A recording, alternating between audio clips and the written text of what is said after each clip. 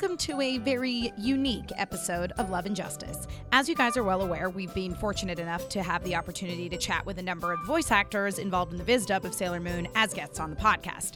This week, we've got another person directly involved in the creative process of bringing the English language version of Sailor Moon Crystal to the US, except she's not one of the actors. She wrote the script.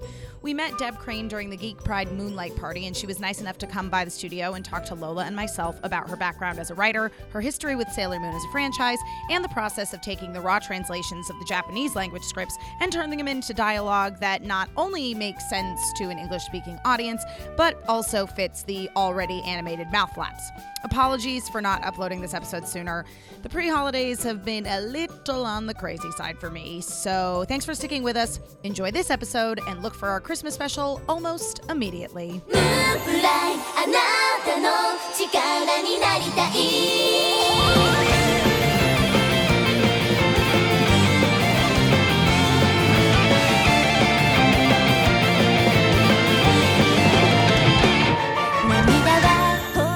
We said goodbye to everyone in the theater that we didn't know. We were just like, oh, good night. I know. It's like all of a sudden we were like a small town five and dime store. We were like, okay, get home safe, great. And we didn't know these people. We just all were so happy about this movie that we decided to like become friends for about 5 seconds. I mean, it really is just such a like feel good movie. You know what I mean? Because like you keep expecting something terrible to happen. I remember my friend explaining it to me before I'd actually seen it. She's like, it's really good. You need to see this movie. And you're like, who dies? Yeah, Yes, exactly. I was just thinking that. And she's like, there's this old man character in it. Yes. And you're like, you so he keep dies. thinking he's gonna die, but he doesn't die. He just gets to go to a nice party.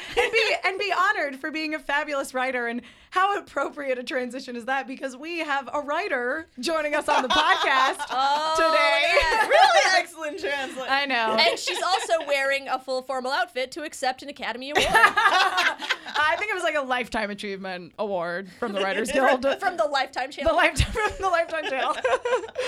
So Lola and myself are both here. Hooray! As per usual, but we are joined by the lovely Deb Crane this Hi. evening, who is the writer of the English script for Sailor Moon Crystal. Yes, I am.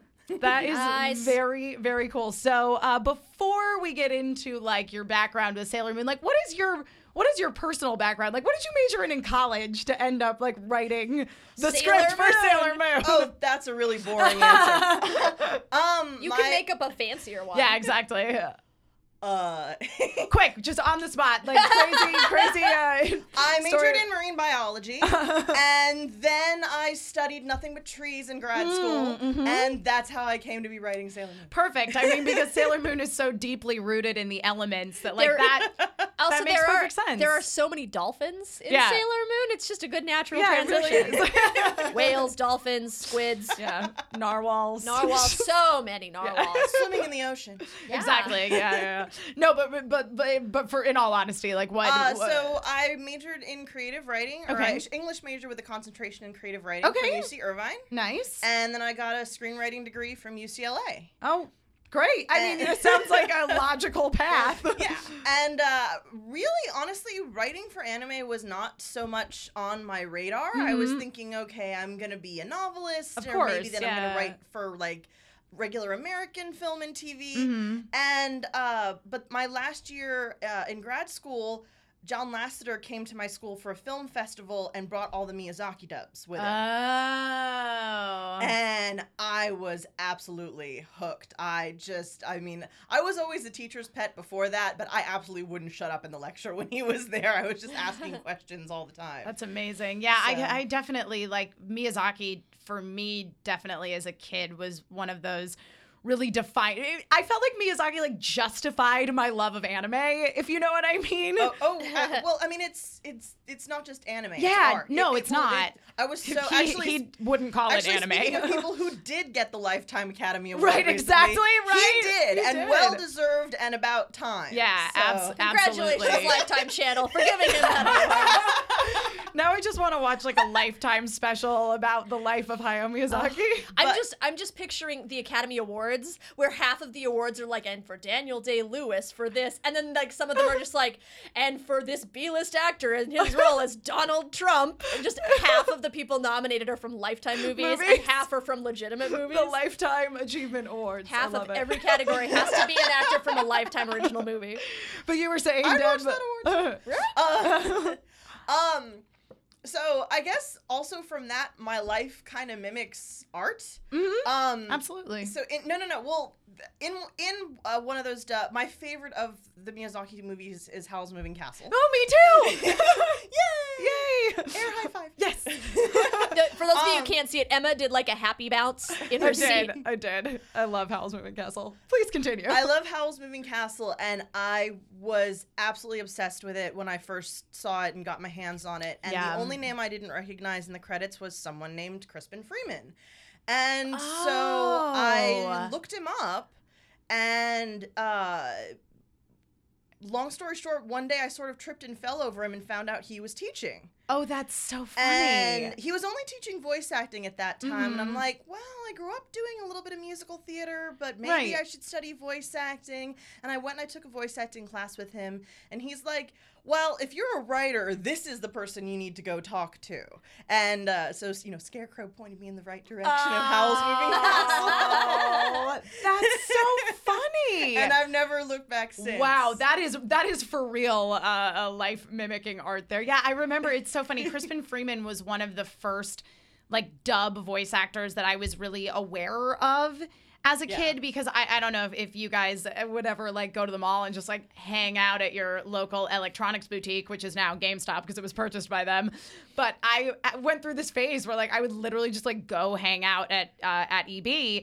And I was hanging out with one of my other friends that actually watched anime, and we were talking about Revolutionary Girl Utena. Mm-hmm. And one of the guys who worked at the EB was like, yeah, my friend Crispin Freeman is actually like the voice of Toga in that. So yeah, that's really super funny. I love that there's like this whole generation that knows exactly what that. Like ours was the Suncoast, and there was always this one TV in the window that was playing the dub of Princess Mononoke. Totally. And we would always stand in there and talk about the shit we were into. Like there was the one TV that had the dub of something that you liked. Right. And you would just stand near it and shoot the shit. Yeah. Yeah, totally. So you said that, when you had John Lasseter come in and do sort of that guest lecture and he brought all the Miyazaki films, that was sort of what made you fall in love with the idea of writing for anime. Right. I mean, I'd always been a little bit aware of anime and watched some of it when I was growing up. But actually, when it comes to my childhood relation to Sailor Moon, that's actually kind of a sad story. Oh, no. What happened? So I did watch some of it as when it was first airing as a youngster, but I kind of don't remember a lot of that. And it didn't occur to me until I started writing Crystal that I'd blocked it out. Oh, no. No, hang on. Again, actually a real life mimics art moment. Because about not long after the series started running, my friend Serenity passed away. Oh my God. Whoa. And I think it must have been, it wasn't like in the middle of the first one. I must have had a movie or something like that. Right, yeah. But I remember coming home from school after learning of her death, and I turned something on, and it's just, you hear Darian yelling, Serenity, Serenity, Serenity. Oh, jeez. And I just remember curling up into a ball on the landing of my stairs and like just crying my eyes out. And I remembered that, I had watched Sailor Moon and I had remembered that Serenity died. Right. But I totally forgot that moment of right. the two of them together until I started writing Crystal. And I started writing Crystal, and I was doing all of my research and absolutely just jumped, I had the manga out and was watching as much classic as I could get a hold of. We call it classic. Yes, Sailor Moon. We've had Amanda and Robbie and Jeremy on, and they all call it classic. And also, by the way, lovely people. You just they're all wonderful. But yeah, so I was doing my research and diving back into it, and by the time I was given the assignment, a number of the subtitled episodes were already out. Right. And so I got to the episode titled Serenity, and I lost it. Was it the same episode? I don't remember. I don't think so. Are we talking about the classic or Sailor Moon Crystal? Yeah. So, no, I think. Yeah, because Crystal, it would have been new. Yeah, I think the classic episode that I had seen around the time of her death was much later than that. Yes, it was. But it was much later in the second season or third season arc than that. But it was something where Darien was yelling out her for name. Serenity. Yeah. But at least when I got to this episode in my research here, I just. Yeah, you just like unblocked that memory. Well, it was sort of like what happens to her in the episode. All of a sudden, all my memories came flooding back, and I had this total just emotional overload on what on earth did I forget, and just really, really upset and emotional. Jeez. And I cried while writing quite a lot of that episode. Right, but actually But the other thing, too, though, is what it gave me. Right. Is this show, when I first got this assignment, I knew how much Sailor Moon meant to everybody. Of course. And if I think too much about that, it would get to me and totally like, oh my God, I'm writing for Sailor Moon. What on earth am I doing? I feel like you'd have some sleepless nights if you really thought about it. Yeah. But once I sort of realized that, something came home to me, and this was just like, this is a show about friendship. This is a show about people who mean something to us, in a platonic way. People, and the people who make an impact on your life and who help you to realize who you are and come out of your shell. Yeah. And so I was just like, if I think about the fans and the legacy and the brand and everything, it's overwhelming. Too much. Yeah. But if I write it for Serenity, well, and I feel like too, I mean, it's such an emotional episode, and I think that's one of the things that that Crystal, in particular, because it is such a direct sort of page to screen translation of the manga, really hits all of those emotional notes a little harder than the classic series does. It hits them very, very hard. I'll never forget when Christina posted after recording one of the episodes, she's like, classic Sailor Moon. Oh my gosh, a cake monster. Crystal. Oh my gosh, spontaneous human combustion. Yep. Yeah, so that pretty much says it all there. That does pretty much sum it up. So. But yeah, I mean, I feel like that, tragic as the story is, what a sort of genuine emotional place to come from. And I was actually really happy to do that, because happy to do that and happy to go there. And I haven't actually gone quite that. I mean, I've loved all the shows that I've worked on. They're all my little children. Of course. But this show, especially because of that, is special. Yeah. And then also, in addition to that, I was lucky enough that I know most of the voice actors. Totally. And they're all my friends. Yeah. And so I also get to write for my actual friends. Yeah. Which is fun for me. I was going to ask if knowing the voices you were writing for helped shape. Absolutely. Like, do you ever write things and you're like, that's so Robbie?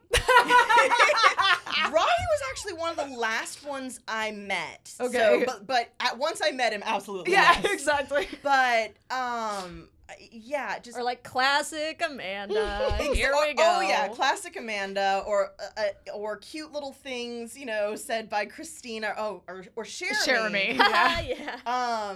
So, but also, I know I kind of also really I'm enamored of my villains. Okay.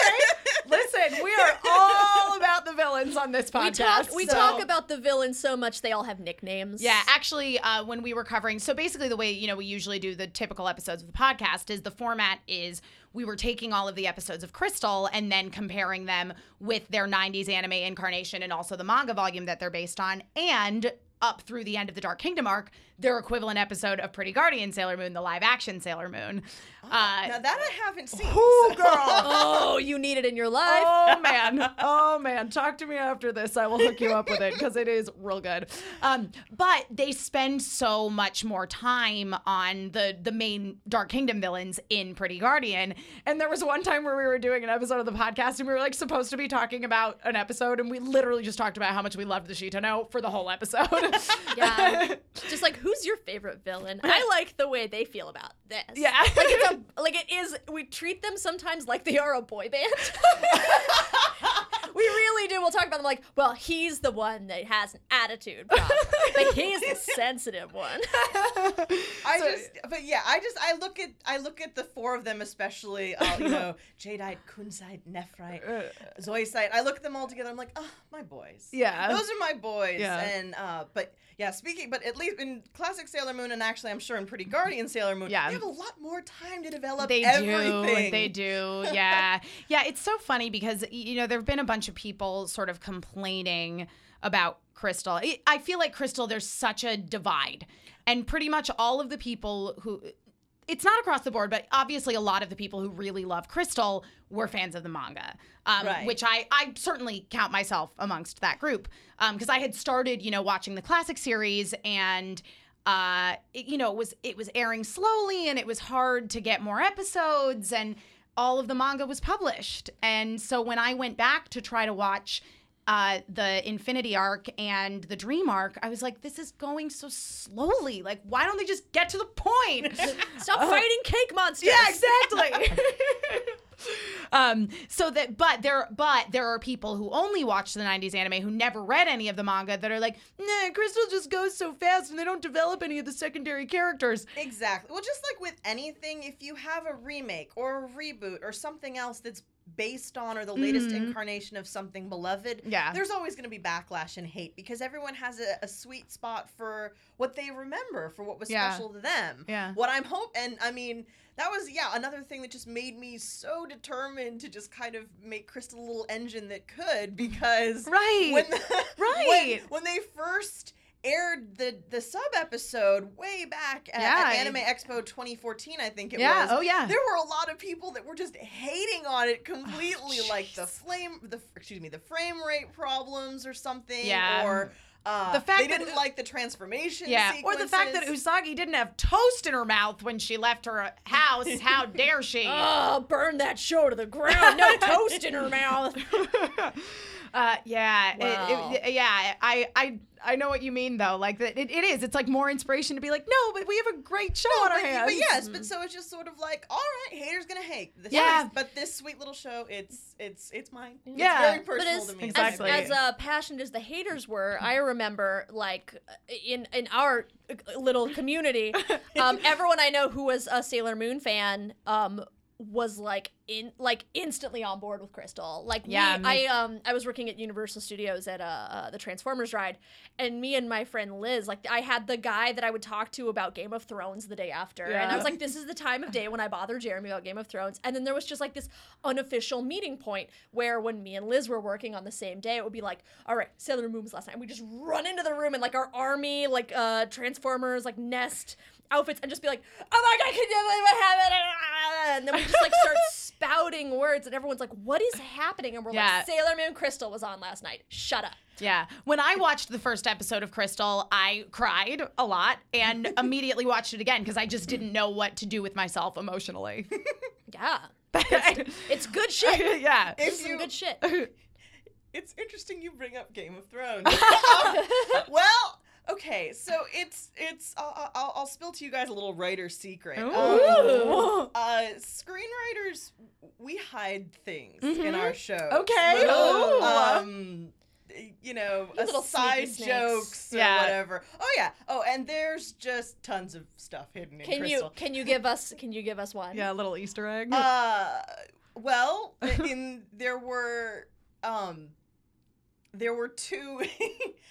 So in the episode that just aired, in episode 5 of Jupiter, there were at least 2 of them I spotted that made it into the episode. Yes. One of them was not totally my idea. Viz made the final decision, but I tried it anyway. Nice. Because, so towards the end of the fight, right before Jupiter realizes her power, Usagi's Sailor Moon's trying to defend her and be like, no, don't, love isn't bad, and you can do it, and believe And so I was just like, all right. So I'm like, don't stop believing is one of the options.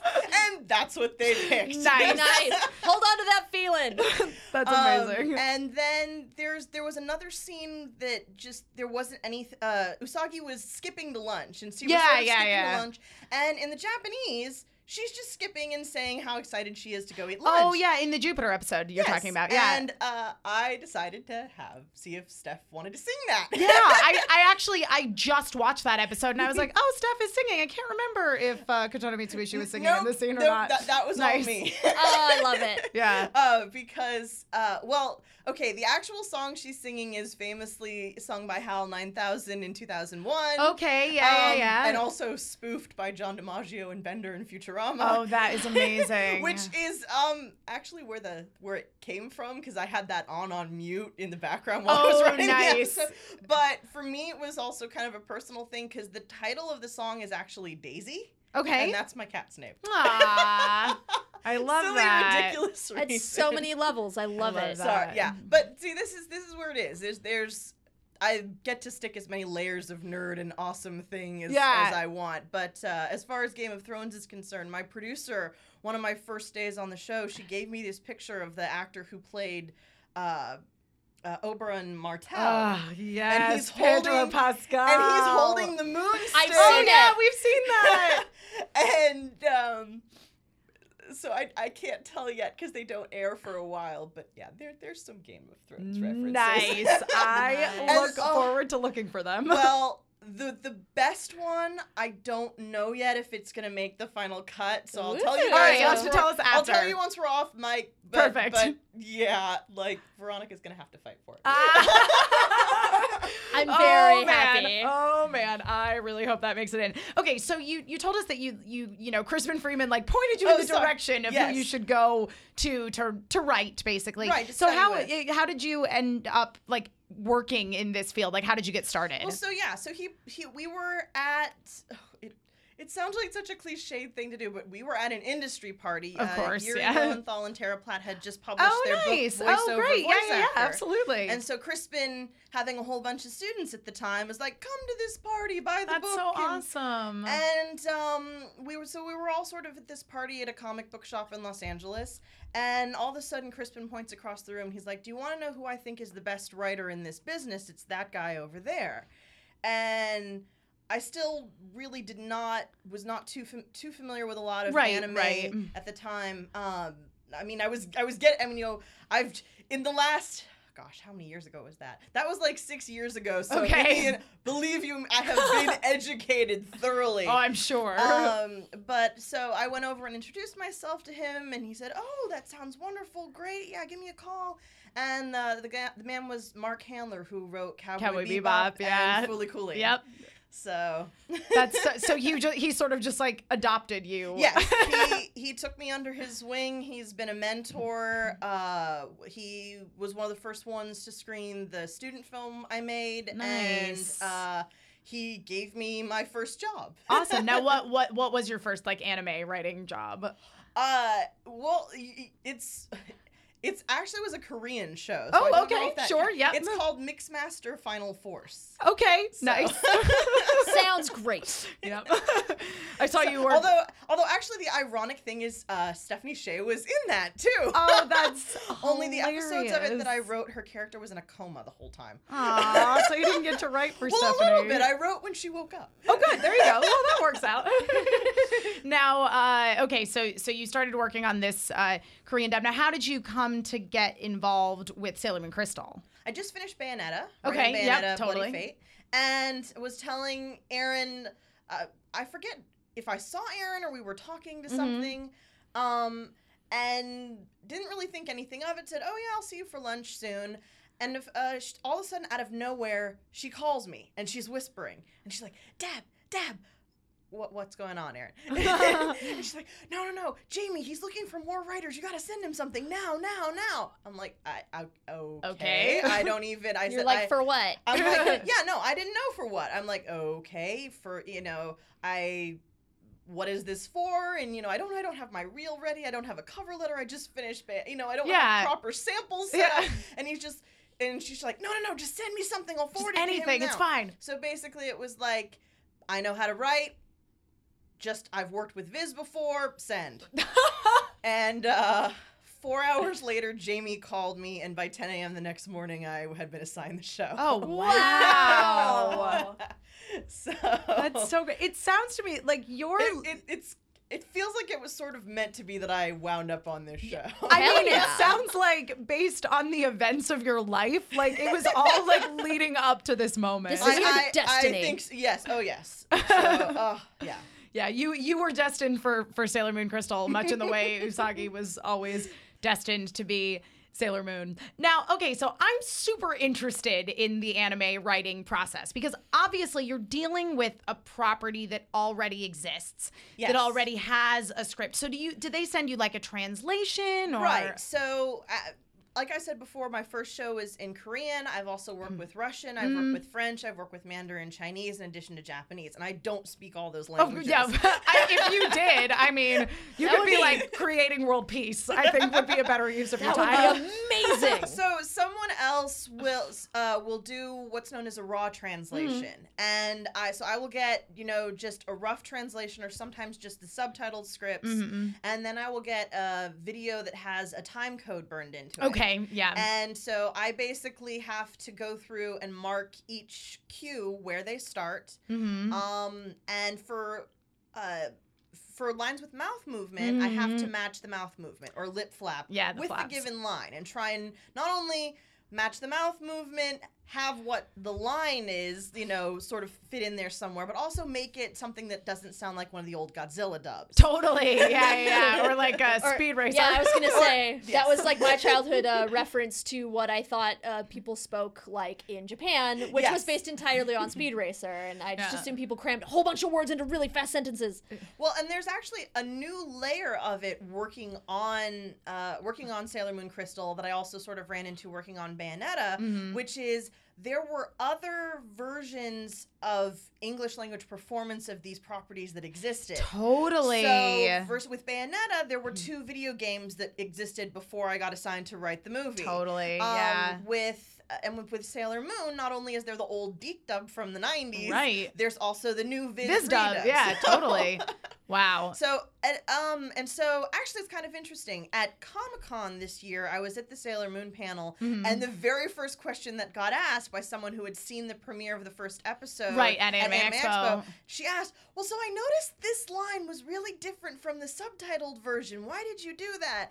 And I wanted to get up and like answer the question, but be like, I wasn't allowed to talk about it yet. But the answer to that is with that particular line and a couple of the lines, especially in the first few episodes, they wanted me to match up with classic as much as possible to kind of ease you in. Absolutely. Then things go off in completely different directions and we have spontaneous human combustion and all sorts of other things. That's true. No, it is. It's interesting because the first episode of Crystal and the first episode of the classic series are not that different. Right. Overall, they're pretty similar, but the two start to differentiate from each other fairly quickly. Yes. So I guess that that makes sense to me that it's I was watching the episode 5 with a friend of mine, and she's like, "What do you mean we don't get Usagi and Mamoru in an elevator together?" I'm like, "Not in Crystal. Not in Crystal. Nope. It's just gonna get real messed up." We get other things though in Crystal. That is true. They were in an elevator together several times in the 90s anime. I'm just gonna throw that out there, and it never went well. Okay, so have you ever encountered, because when we had Jeremy on the podcast, she was talking about how sometimes she'll get like scripts for dubs where the writer has like given up, where it's like, I don't care, make it fit the flaps, something like this. Well, no, there was only one line on Crystal that I kind of just really hated. Yeah, and that like just Viz was like, you defeated have to you. use this word or whatever. And there was a perfect way to do it in English, just not enough time. It wasn't even flat. There just wasn't enough time. Luckily, I knew which one of my friends was going to say it, and so I emailed him. I'm like, please save this line. Just you're gonna have to do it. Can you tell us who it was? But most of the time, so on one of the first actual Japanese anime shows that I wrote was season 3 of Ikitosen called my Ikitosen God. Great Guardians. I have so many friends that worked on Ikitosen. Ikki is a fun show. It's crazy. But there was one character that the joke in Japanese was that he turned into kind of a pervy American, like when he put like this magic necklace on. And since I don't speak Japanese, Right. I couldn't do the opposite, and so I kind of made him into a rapper. And I put in the notes column beside every one of the lines, I'm going to hell, you don't need to tell me I'm going to hell. And I will usually finish writing the shows a lot before the actors get them. and Right, look at of course, yeah. And so about 6 weeks later, I get a text from Kyle A. Bear on my phone. Why are you going to hell? Was Kyle the voice of that Kyle character? was the voice of That's Kochi, amazing. yeah. That is so funny. Yeah, I've only seen bits and pieces of Ikitosen, but I do like Kyle A. Bear. He's quite... Kyle's a good egg. Yeah, he is. He's good. We were just talking about him on the last episode, actually, and of I this forget podcast. which one he is. He's either Akiril or Kirill. Sure. Or Oh, one of the two, Yeah. of Esmerode's little buddies. Yes. Yeah. So, and I forgive can't me remember if he's pronounced Kirill or that wrong. Akiril. I Oh, don't know how the they're WeHo gonna- twins. The WeHo twins, yeah. I call them the WeHo twins. Yeah. And do forgive me if I pronounce that wrong. They give me pronunciation keys that are constantly changing, and they're changing. They. Oh, I don't know if I'm allowed to talk about that. But yeah, long story short, they changed on me the spelling of one of the villains. Oh, okay. They even said, no, none of the manga translations, even going back to the 90s, they said had spelled this villain's name right. Interesting. And so I don't know if the spelling will impact the pronunciation in Crystal. I kind of hope so. Nice. But we'll see. All right. Excellent. I'm sure I'll come up with a nickname for that character anyway. I'll look forward to seeing who that character is. Now, have you? So we were talking about some of the sort of challenges in terms of changing something from its original language. Right. So, I mean, the other thing, too, is there's colloquialisms. Yeah, that was going to be my question. That they don't translate at all. Yeah. Or that just, that don't make sense. There's there's things in Japanese culture or ways that people act towards one another that just, they don't exist in the U.S. Not at all. One of the trickier things to do on Crystal was they didn't want me to use senpai or kohai. Yeah. Which come up actually a couple of times. There's several characters that refer to Mamoru as senpai. Right. Jupiter has a crush on a boyfriend who she only refers to as senpai. Right. And I'm like, am I allowed to name him? And they actually wrote to Japan and they're like, no, you're not allowed to name him. I'm like, okay. They're like, I loved my upperclassmen. Right. So hey, bro. Well, so the way that I did it was she says, well, I fell in love with a senior. Yeah. And that was sort of how I covered that. Yeah. I know.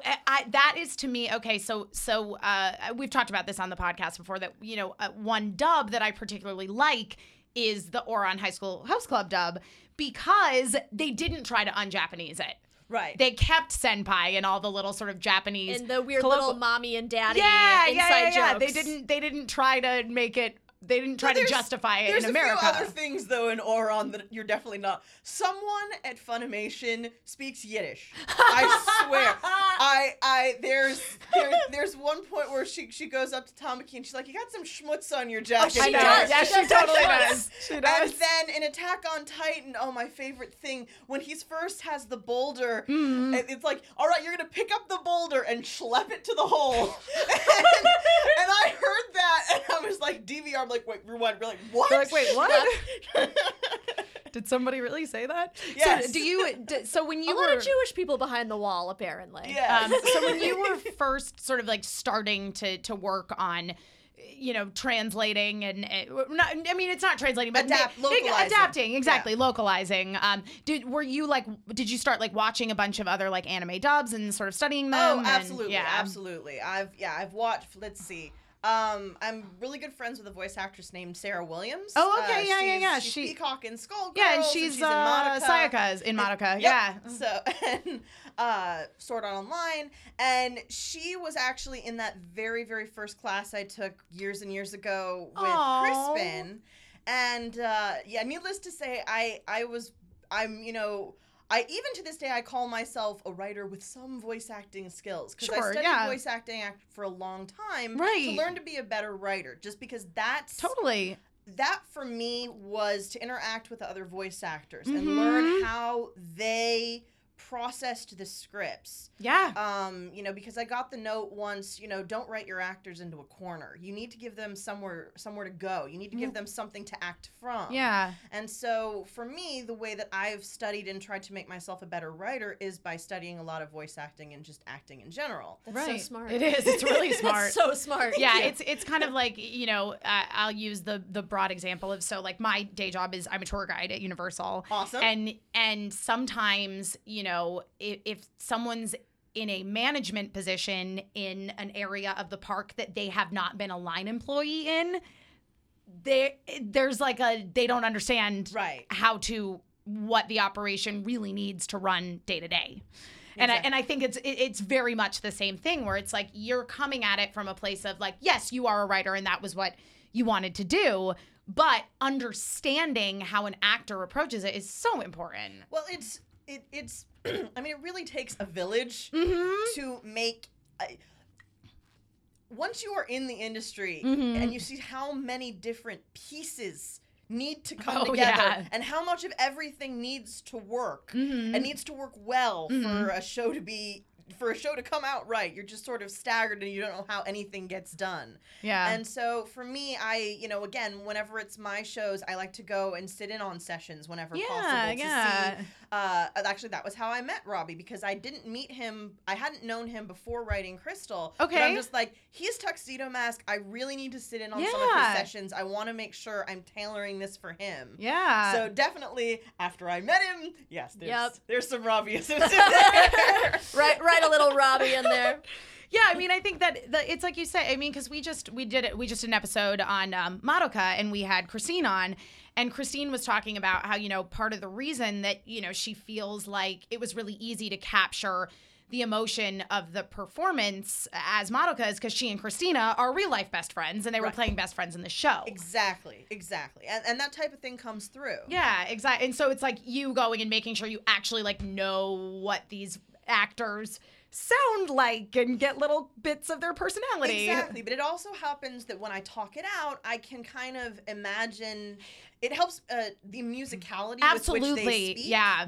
So, I mean, for me, when I watch my own shows, I sort of go through and I tick the boxes of like who made the exact acting choices that you made. Yeah, totally. When you're writing it. So. Yeah, no, it is. It's really important, especially when you're writing dialogue, to like actually speak it out loud. Oh yes, that's actually going back 9 tangents ago to the process. You have to talk it out. Oh yeah. So by the end of writing, so it takes me a minimum of 1 hour of writing time for every minute of screen time. Okay. And so with Sailor Moon Crystal, it's Crystal, it's Sailor Moon, and I have to go through several drafts for every script. Of course. So I'd say at least 40 hours of straight talking goes into every single episode. Wow. Yeah, because I know when when I was taking screenwriting classes and stuff when I was in college, I remember like we would always read our scripts out loud. And the first time we did that, I wrote this 3-person scene and I heard people saying what I'd written. And I'm like, oh, God, people do not talk like that. I need to just listen to how people talk and write that. Well, there's a way to cheat that, though, is actually what I learned is you really need to, though, if you're in the screenwriting school, walk over to the theater department and Yeah. have actual actors read your script. This is true. Because actually that's key. Is you need to. I mean, you're right. I mean, I had one teacher tell me, "Oh, anyone off the street should be able to read your stuff," and ideally that's true. But it's true. You really need to be aware. But an actor's gonna have some know-how. They're gonna be able to play with things. Yeah.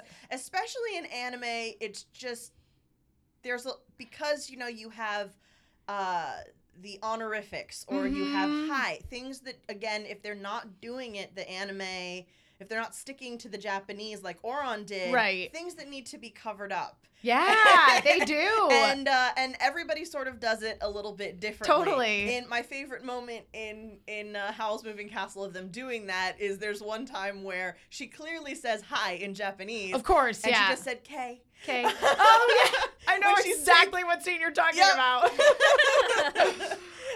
Yeah, it is. And so that too, for writers that do this, at least me and a few others that I know, Taliesin Jaffe and the writer of Madoka, Alex Von David, it becomes a game. Yeah. Of how do you, how do you Americanize it without too Americanizing it? Yeah. To give you an example of what not to do, one of the dubs, and it's one of the movies we've discussed in terms of what not to do when dubbing things in, is there's a moment where somebody made the choice in one of the classic movies for when someone's clearly doing like an agreement, like a Instead, they made this person say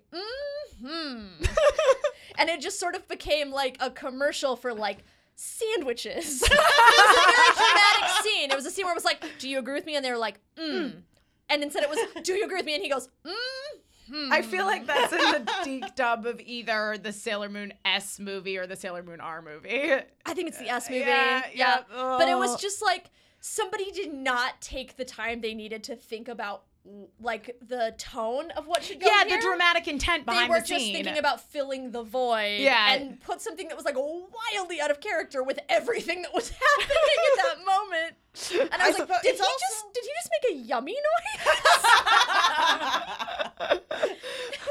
Yum. Oh man. So now that you've been sort of entrenched in this Sailor Moon world once again, do you have any like favorite characters? Anyone you've grown particularly attached to? Anyone you like writing for more than others? Oh wow, that's hard to I know. It's a loaded question. I understand. Everybody has something a little bit different. One of the things I really liked, and I hope I succeeded, I don't know, but I certainly tried, is in Crystal, the other inner senshi, they kind of became window dressing.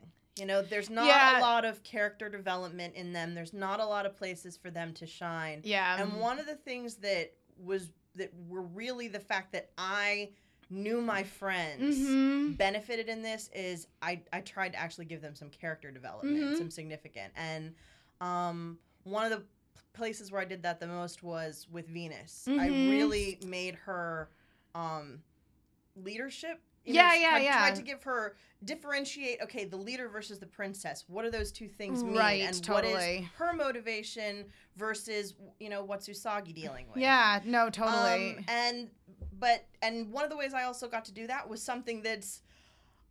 Yeah, so I wrote every episode with the manga in hand. Okay, because I wanted to try and incorporate, because again, Crystal is so close to the manga, and I wanted to try and incorporate details from there.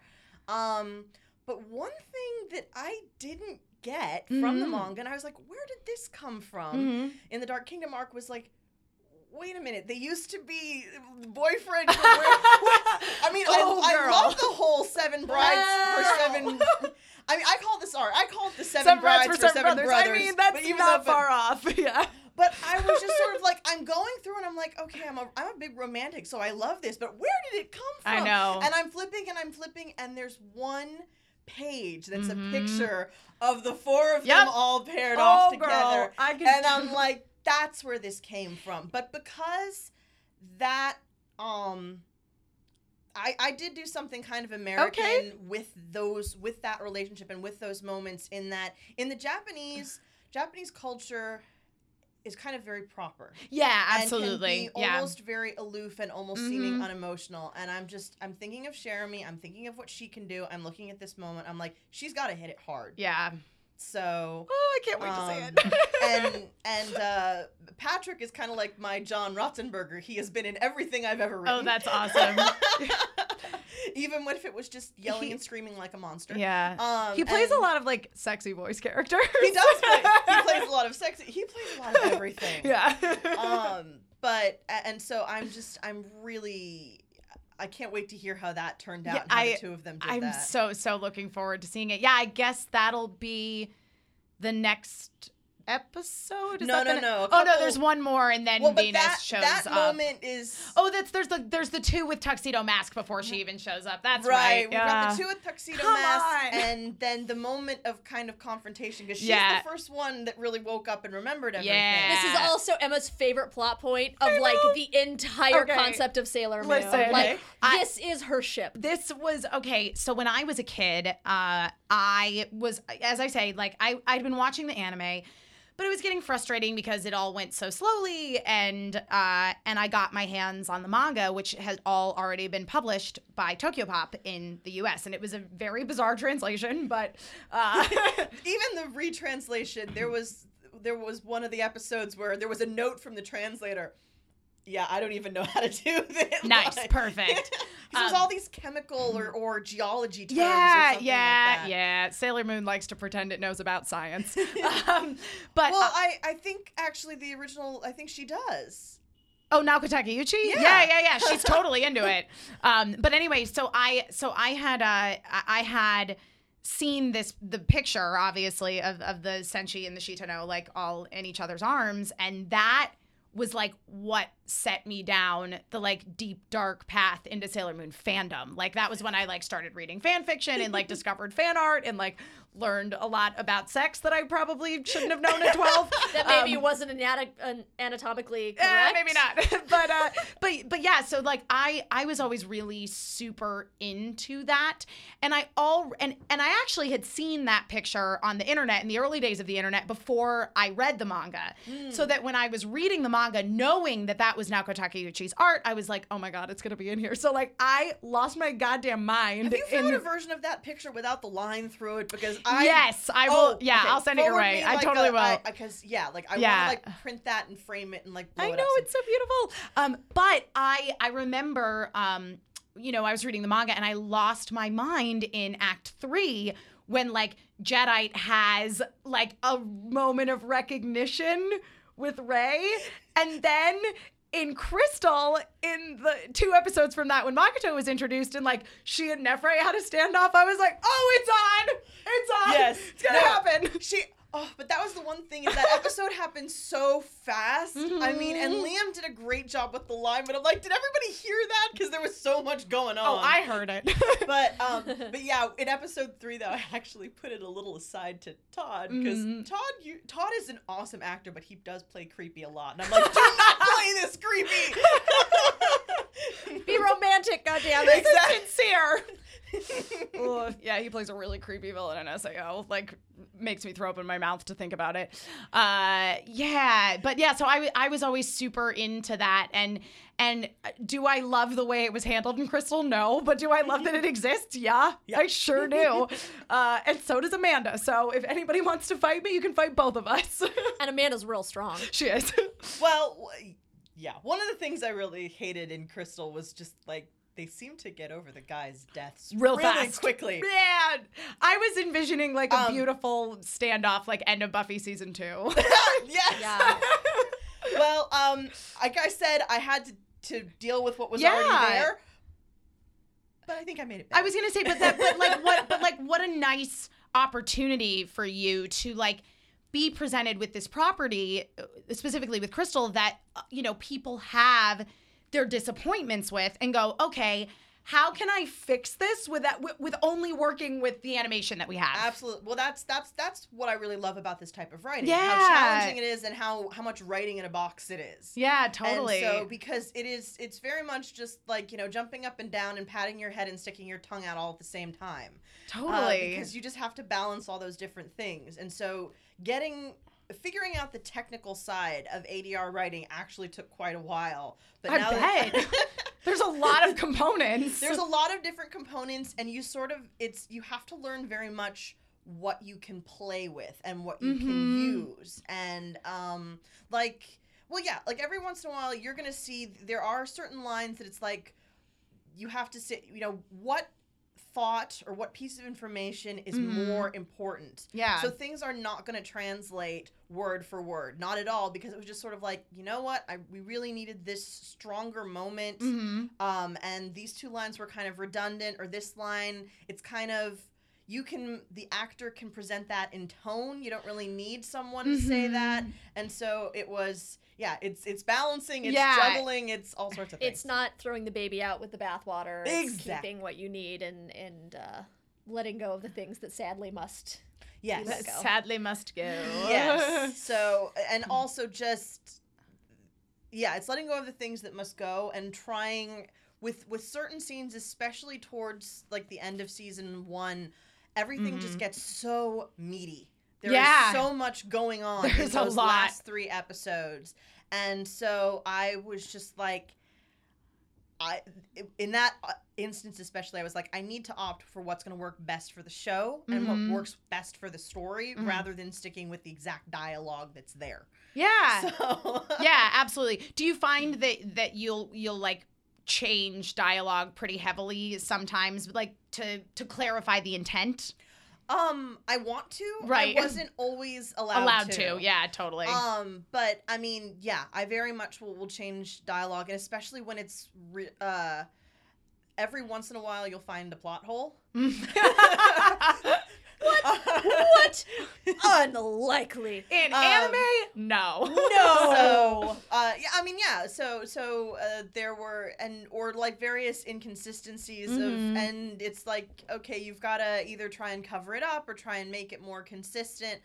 For example, in the manga and in the subtitles in the Japanese version of Crystal, after season 1, it's kind of unclear what Mamo and Usagi's names are. Like, everyone is calling him Mamo, not just Usagi. And, like, who is... Yeah. And so I'm just sort of like, okay, who's allowed to call who? Is by like, what name? By what informal kind of nickname, totally. Exactly. And we just introduced, Usagi gave her the name Mako. Well, does everybody call her Mako? Or just people call her Makoto, yeah. Or do the girls call her Mako? And the boys, call... And so it's sort of little subtle things like that. The devil's in the details. Yeah. And for me as a writer, actually, it's really the details are important. Absolutely. Yeah, actually, that was one thing that Amanda and I were talking about was, we like that Viz has been very clear in all the scenes where they are transformed and they only refer to each other as Sailor insert planet here. Yes. Because in the original Japanese version, half the time it's Sailor this, Sailor that, half the time it's Usagi and Mako and Rei. It's like, what? What are we allowed to call each other by our first names?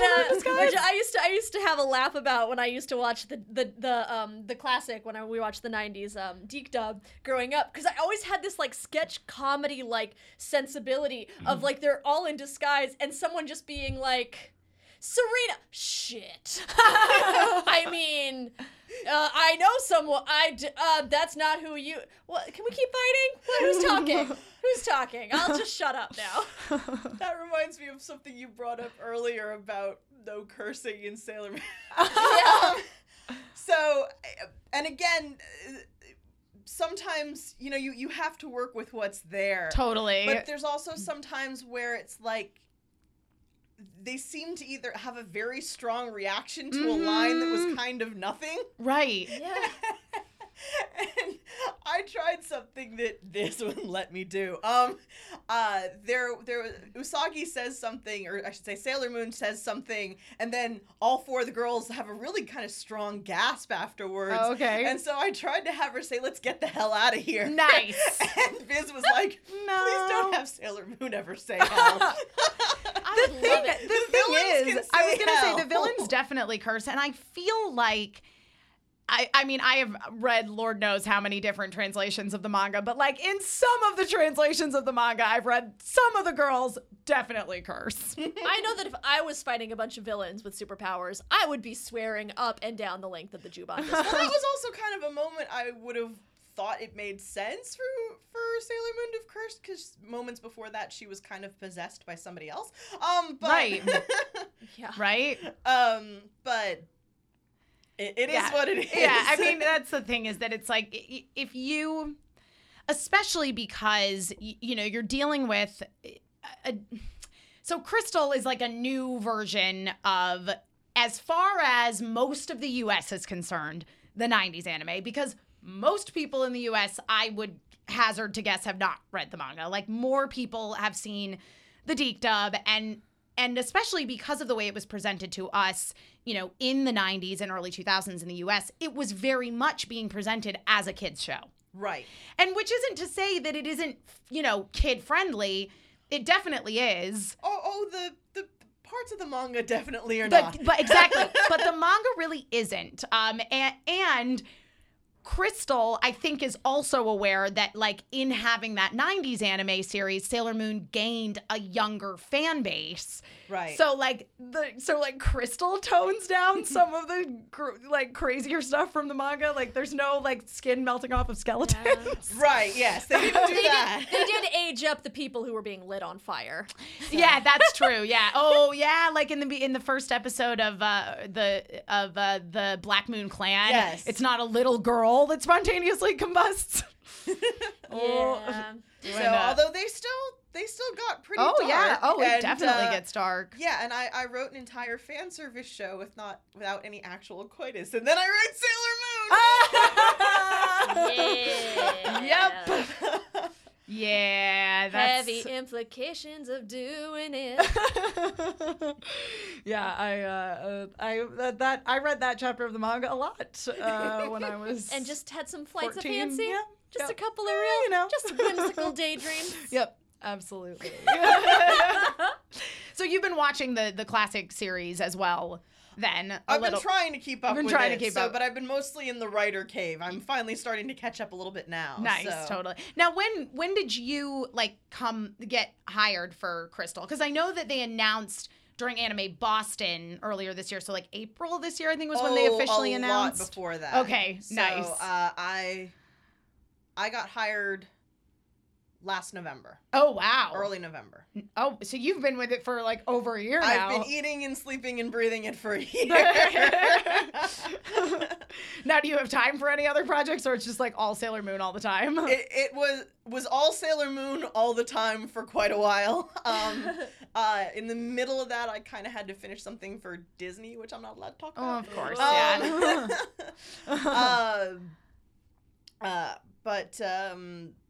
Yeah, so just and I did a little bit of another show that Studiopolis was working on, which was a very, very different from Crystal, and again, actually speaking of things that were very Americanized to be aimed at children. Yes. They had Saban had licensed one of the Smile Precure series. Oh, okay. And yeah, had yeah. changed it into Glitter Force. Ooh. So Sparkly. very sparkly. I was just sort of like, oh, it's Sailor Moon aged down and on pixie sticks. Okay.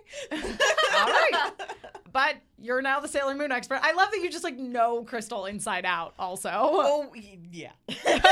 There's few people at this point that probably know Crystal better than I do. Seriously. I just lived with it. I know. You're like the guru of all things Crystal. I'm the guru of all things. But I really love the show. It's a fun show, and I love that it was also, and I do actually like that it was more adult and darker. Totally, yeah, me because, too. Again, I have a ridiculous amount of writing training and way overtrained, but it gave me a chance to kind of flex some of those muscles. Yeah, definitely. So, especially dealing with certain concepts, it's like, how on earth am I going to explain this to an American audience? Yeah, no, definitely. Yeah, I mean, that is the thing, like, that I like about Crystal. Again, I touched on this a little bit at the beginning of the episode, is that it does go to those emotional depths that the 90s anime kind of like dips its toes in, but it doesn't embrace it, I don't think, in the way that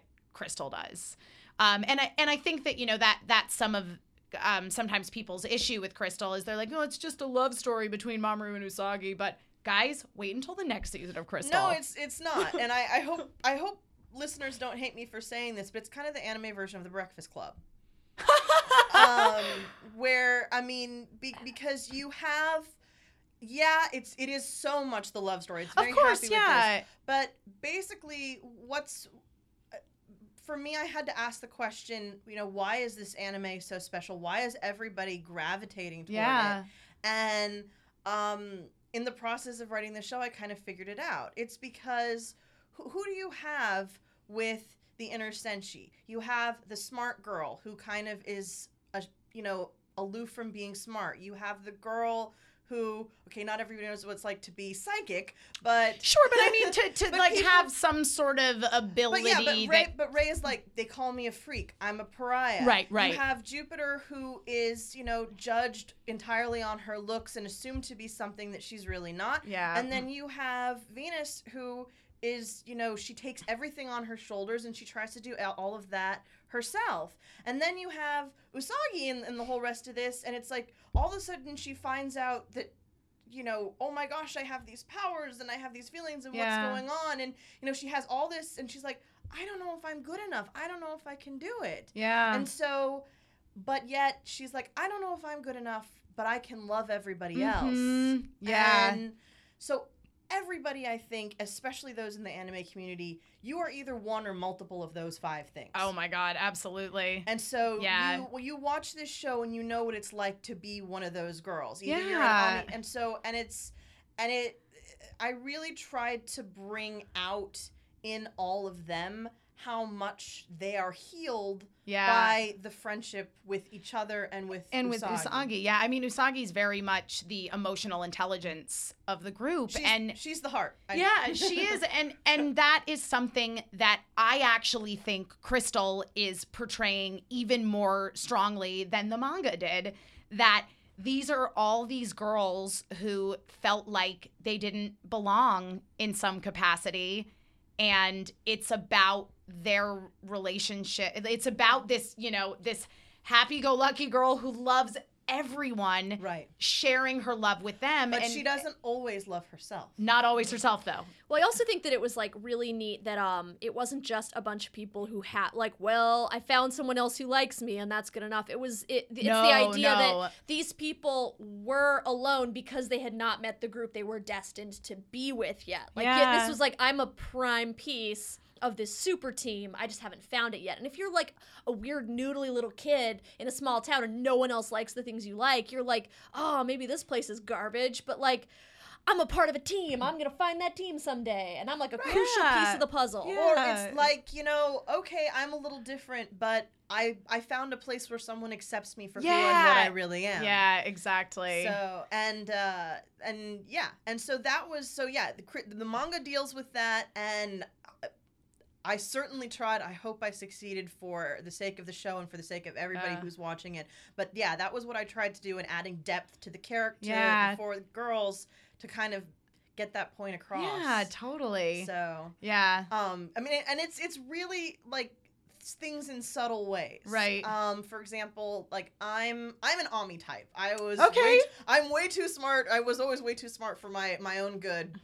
And so a colleague of mine said something about, oh, well, she's super smart. Shouldn't she be using big words? And I thought about that, and I'm just like, well, maybe, but think about real super smart kids that didn't have any friends. Would they always be using big words? No. Or would they be dumbing it down to try to make people and fit in? Like them? And so basically, if you watch Ami kind of closely, when she's just around Usagi and the others, her language starts improving a little bit as she gets more comfortable with them. Yeah. Versus when she's around Naru or some of the other kids, it's she's watching what she says, and that's very deliberate. Yeah.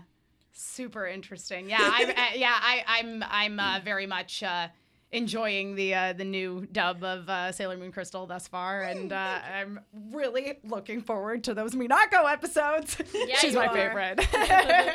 Well, because I am that character. I am the like big sister leader type, like tries to take everything on myself, and so like it's really nice in Crystal to see Minako back to like really being that, which she was in the manga, and she certainly is in Pretty Guardian Sailor Moon. Oh yeah.